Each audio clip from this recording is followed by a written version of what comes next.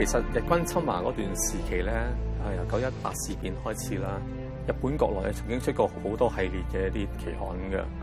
咁我比較即係收集得齊一啲嘅咧，就係呢一份咧，一套叫做《支那戰線寫真》嘅呢個期刊啦。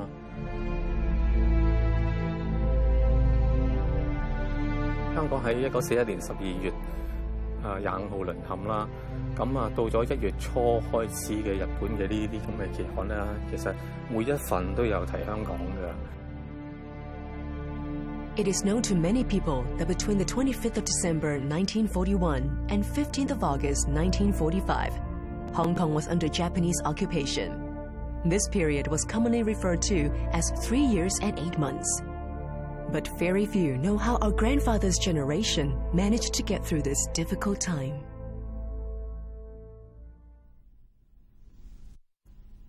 Local historian Ko Tim Keung feels that people now know little about what life was like under Japanese occupation because researching how people lived during that period is very difficult, and very few academics are studying the subject. 長期研究3年零8個月日軍侵港咧呢一段歷史嘅史學者或者專家咧，其實香港咧好少啊。我哋好難去理解去掌握當時發生咩事。咁我諗其中一個好緊要嘅原因咧，就係我哋唔係好容易得到一啲好嘅影像啊。In the 1990s, Ko Tim Keung found in Tokyo many locally published magazines during the Second World War. He started collecting magazines about the Japanese invasion of China.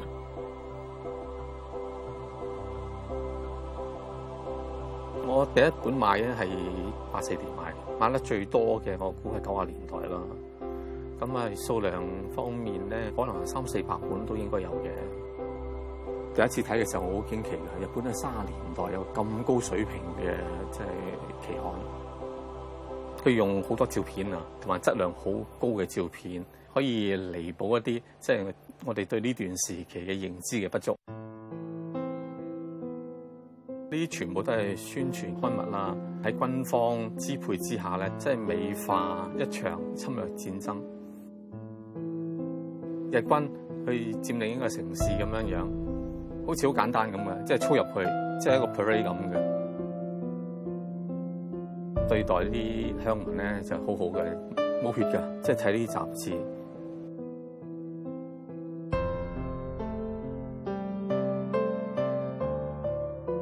因為一般嘅群眾佢唔知道嗰個戰場嗰個實際個情況啊嘛。所以唔會有啲反戰或者好強嘅厭戰嗰個情緒咯，日本嘅國內。These magazines were published by major publishers in Japan at the time. They sent reporters to cover the war following the army. They went far and wide. 當時嘅出版社咧，真係使好多錢咯，請一啲好優秀嘅攝影家。其實918事變之後，日本嘅主要嘅報社頭嗰6個月啊，使咗過百萬日圓，我嚟做啲特別嘅一啲採訪費。當時嘅日本總理大臣嘅薪水800日圓1個月。Japan launched an assault on Hong Kong in 1941.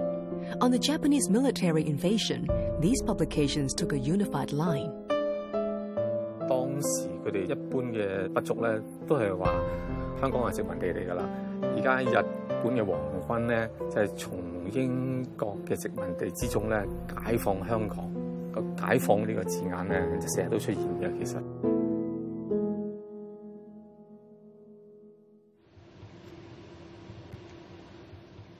，Other than periodicals, Ko Tim Keung also collected Japanese soldiers' private photo albums. 呢個係超過16年，即係1941年嘅時候印製嘅，即係話呢本相簿係日本國民捐咗一啲錢俾軍方去製作呢啲照片集，啲軍人咧去出征啦咁樣，有時佢會收到屋企人寫信俾佢噶嘛，因為易於檢查嗰個內容，所以好多時用啲明信片嘅形式。咁呢本咧就係方便啲軍人可以將呢啲咁嘅明信片咧收集，第時睇翻佢有一段從軍嘅經歷，喺中國戰場。呢啲咧其實都係平民百姓嚟啫，徵兵令一到，咁你走唔甩噶嘛。佢未必係自己想參加呢場仗㗎，佢點樣睇呢場仗咧？有時我就咁樣諗㗎。呢啲好私人啦，即係啲個人照片集啦，點解會流落喺啲購物市場咧？咁樣樣，後來發生啲咩事咧？佢屋企人啊，咁樣樣。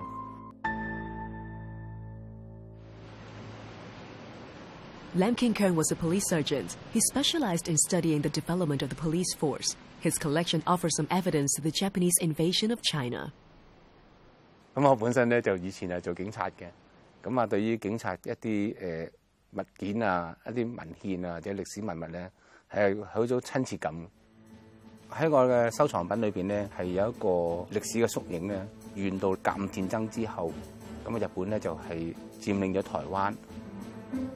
佔領咗東北、東三省，成立咗滿洲帝國啦，佔領咗內蒙古啦。咁喺呢啲文物裏邊咧，可以反映到咧佢嘅幅員都好廣大嘅。我哋都睇到嘅證書上邊咧係有當時嗰個偽政權嗰個國旗，佢咧就係話係佢而家係執行咗一個聖戰，扶植我哋東亞嘅民族咧就起來咁樣。咁所以日本紅色嗰個代表咧，亦都喺呢個當時嘅偽蒙疆政權裏邊咧反映咗出嚟嘅。譬如一個外國勢力去侵佔另一個國家嘅地方咧，一個次軍事力量咧係好重要嘅。警察就係次軍事力量啦。咁啊，警察係滲透到佔領地嘅每一個角落，對於民生或者一啲鎮壓一啲反抗嘅人民啊咁樣，咁佢個作用係好大嘅。警察機關裏面嘅高層，甚至乎咧就係中層，都係由日本人擔任。咁而最基層嗰啲咧，就先至由當地一啲普通嘅人民擔任。With Japanese at the top positions of the police force, they could govern the occupied territory more effectively, as many permits to deal with everyday life were issued by law enforcement agencies. 住民證咧就其實咧就即係等於而家嘅身份證啦。咁我哋亦都睇到呢個法政機關個警務人員咧係一個日本嘅官員嚟嘅，叫上員。咁另外咧就係一張嘅叫做車輛登記證啦。咁可以睇到當時咧就係以一啲日本人為主嘅警官咧就係執行呢個警政。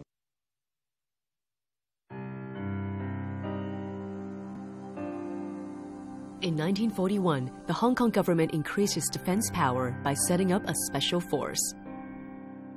當時嘅英國殖民地政府咧，曾經喺香港咧就成立過一支華人特務警察隊。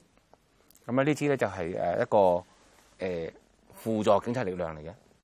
喺戰前嘅時候咧，華人嘅地位咧係比較低嘅，成立一支純以華人嘅警察部隊咧係比較罕見嘅。呢本書記載咗咧，青幫亦都係參與到呢個抗戰，參加咗呢個特務警察隊。當時青幫幫會嘅重要人物嘅理財法咧，就為咗呢本書嚟題字嘅。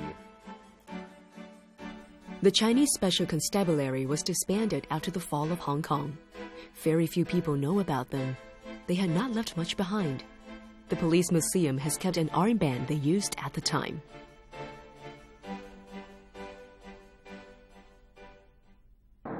On the 8th of December 1941, the Japanese invaded Hong Kong. First, they bombed the Kai Tak airport, then their army stormed into the new territories.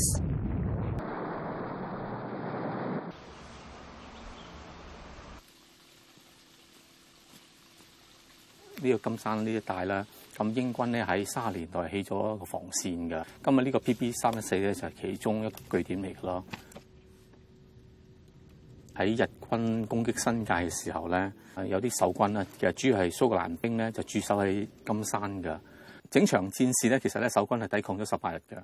其實以當時香港嘅條件嚟講咧，香港基本上冇空軍嘅。其實守軍能夠喺港島堅守咗一個禮拜咧，其實係好艱難㗎。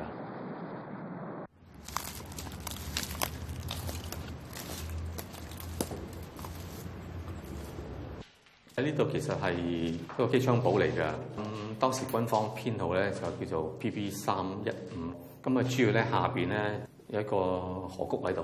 咁啊，主要係守個河谷㗎。咁啊，前面呢度咧，大家見到一個啦，呢度有一個好厚嘅石屎啦。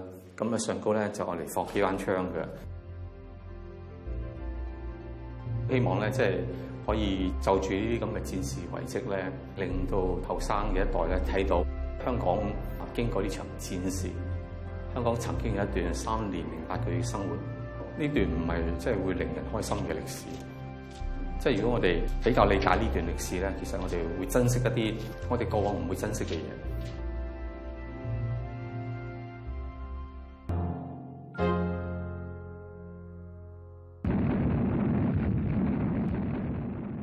On the 8th of December 1941, the Japanese invaded Hong Kong. On the same day, they also triggered the Pacific War. 呢條筋咧就係愛嚟喺東南亞打仗，即係走失嘅時候咧，俾嗰啲土佬睇，咁你有呢樣寫明有中國文、印地文，乜嘢都有嘅，就只係東南亞嘅文字喺度，話俾你聽，我哋係盟軍嘅，係幫你哋對日本人嘅。In the Japanese invasion of Hong Kong, because of the disparity in military power, the battle only lasted 18 days. Then Governor Mark Young surrendered to the Japanese on the 25th of December 1941. Tony Benham, an amateur historian who is keen on war history, has been living here for over 20 years. He has written 3 books on the Japanese occupation of Hong Kong. In the whole of the war in Hong Kong, there were really only 2 serious battles, maybe 3. But the biggest of all in terms of number of casualties was right here in Wong Nei Chong Gap. This was where the Japanese forced their way through the middle of the island to split the defenders in 2. The defenders lost perhaps 400 men, the Japanese perhaps 800. Tony works in the IT industry. At first, he knew nothing about the history of the war in Hong Kong. To gather more information, he set up in 1999 a website on the Battle of Hong Kong. Over the years, 1,000 different families or individuals have contacted me. Almost all of them have sent me something. Sometimes it's a hard copy. Sometimes they would include a snapshot from the war. These snapshots, letters, and diaries provide some idea of what life was like in the concentration camp for the defenders who became prisoners of war.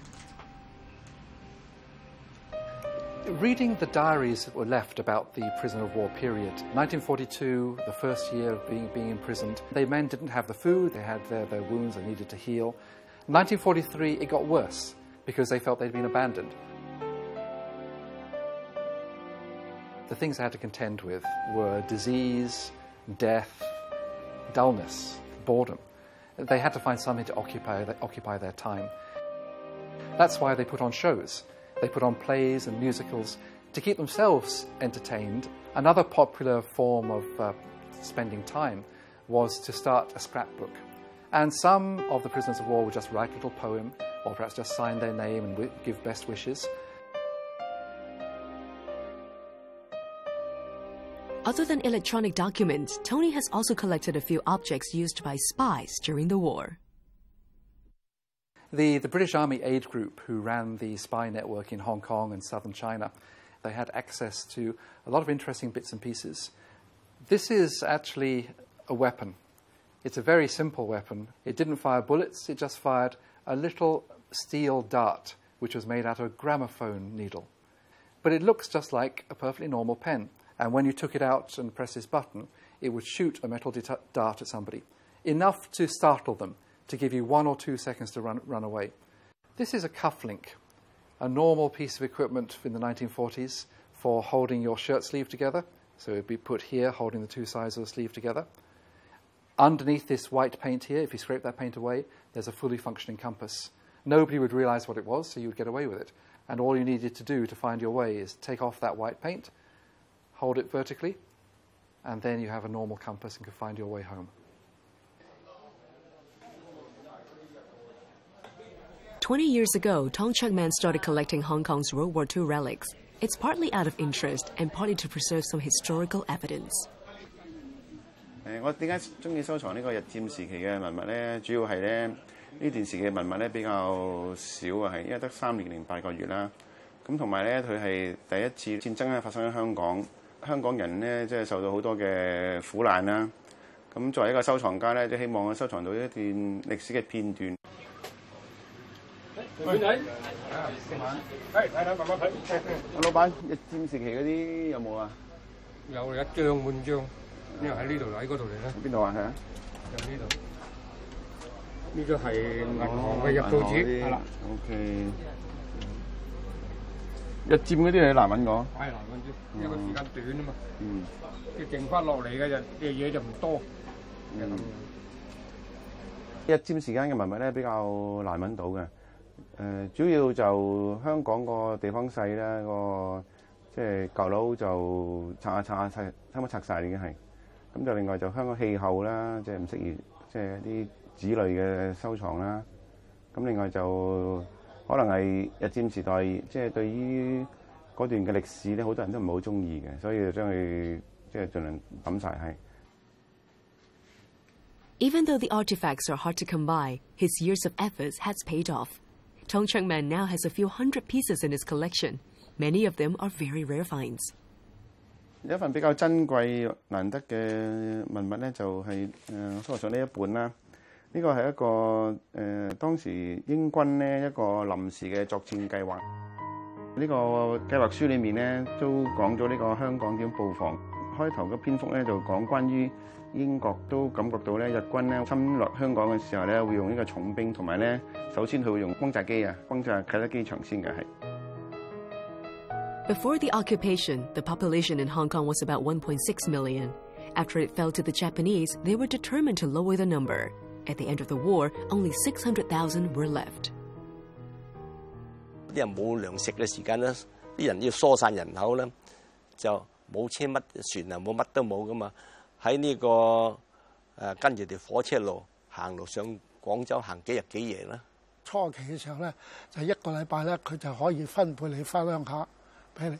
再後一段時間咧，好快脆咧就轉咗咧，佢太多人口想急速疏散你啲人，就呢頭登記，呢頭2日內你可以即刻走得㗎。To hold a tight rein over the people of Hong Kong, every livelihood activity, including running a small business, moving house, and departing from Hong Kong, were subject to strict approval by the Japanese army. Because of this, they issued all sorts of permits.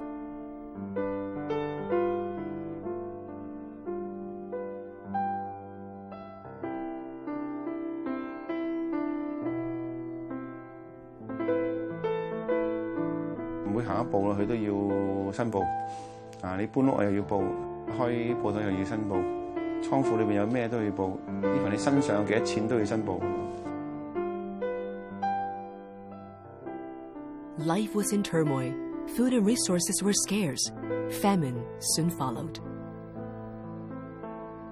我收藏咗一份呢個當時嘅慈善團體咧，就印行俾即係國內人士咧點樣應付呢個饑荒嘅係，佢教你點樣食樹皮樹根。如果就咁食樹皮樹根咧就唔得嘅，係因為話會咧係呢個大便唔通暢咧就會閉塞而死嘅係。咁又要撈埋嗰啲禾滾草嗰啲節咧撈埋嚟食，咁可以反映到咧戰爭嘅慘況咯。Chang Peng-hong is a collector who studies local history. He has collected Japanese military yen in different denominations. The Japanese took over Hong Kong on Christmas Day 1941. Japanese military yen were issued for use in conjunction with Hong Kong money. 當時嚟講咧，就係2蚊港幣換1蚊軍票嘅。咁去到1942年7月咧，就規定4蚊港幣換1蚊軍票。其實佢當時發覺到港幣個信用係好高嘅，即係拿住啲港幣咧，去到其他地方咧都可以換到嘢嘅，亦都有人信嘅，就換啲物資翻嚟咧，然後就賣翻俾香港人。咁當然啦，抬高好多價錢賣翻俾人啦，瘋狂咁掠奪嚇。其實基本上咧，1蚊對1蚊根本都唔值嘅。就街頭街尾咧有薄碌手身嘅，手身一路收去啊！又揞你個袋啊！咁咧有港紙嘅時間你就死啊！有港紙嘅時咧，你即係袋咗港紙唔當分佢咧，就左又冚右冚你幾百啦。Apart from Japanese military yen, the duress notes Chang Peng-hong collected were also proof of the looting the Japanese conducted in Hong Kong. 香港咧就淪陷咗啦！日軍發覺到呢筆鈔票喺度，就總共咧就值1億1900萬。咁發覺咧呢批鈔票咧就基本上未有簽名嘅，佢就喺赤柱集中營嗰度咧，就抄翻嗰班匯豐大班出嚟，包括佢當時嗰個董事會主席嗰個祁禮賓爵士嚇，同埋有好多高級職員，咁喺集中營嗰度咧就揾佢出嚟，去總行嗰度咧就係嚟簽嗰啲鈔票。就好可惜咧，嗰位祁禮賓爵士咧幾個月之後咧就死咗㗎啦。其實根本呢啲就係活歷史嚇。有時你喺字行間咧未必理解到咁多嘢，但係咧有時一張相或者一份呢啲咁嘅文獻咧，就幫我了解得好多嘅。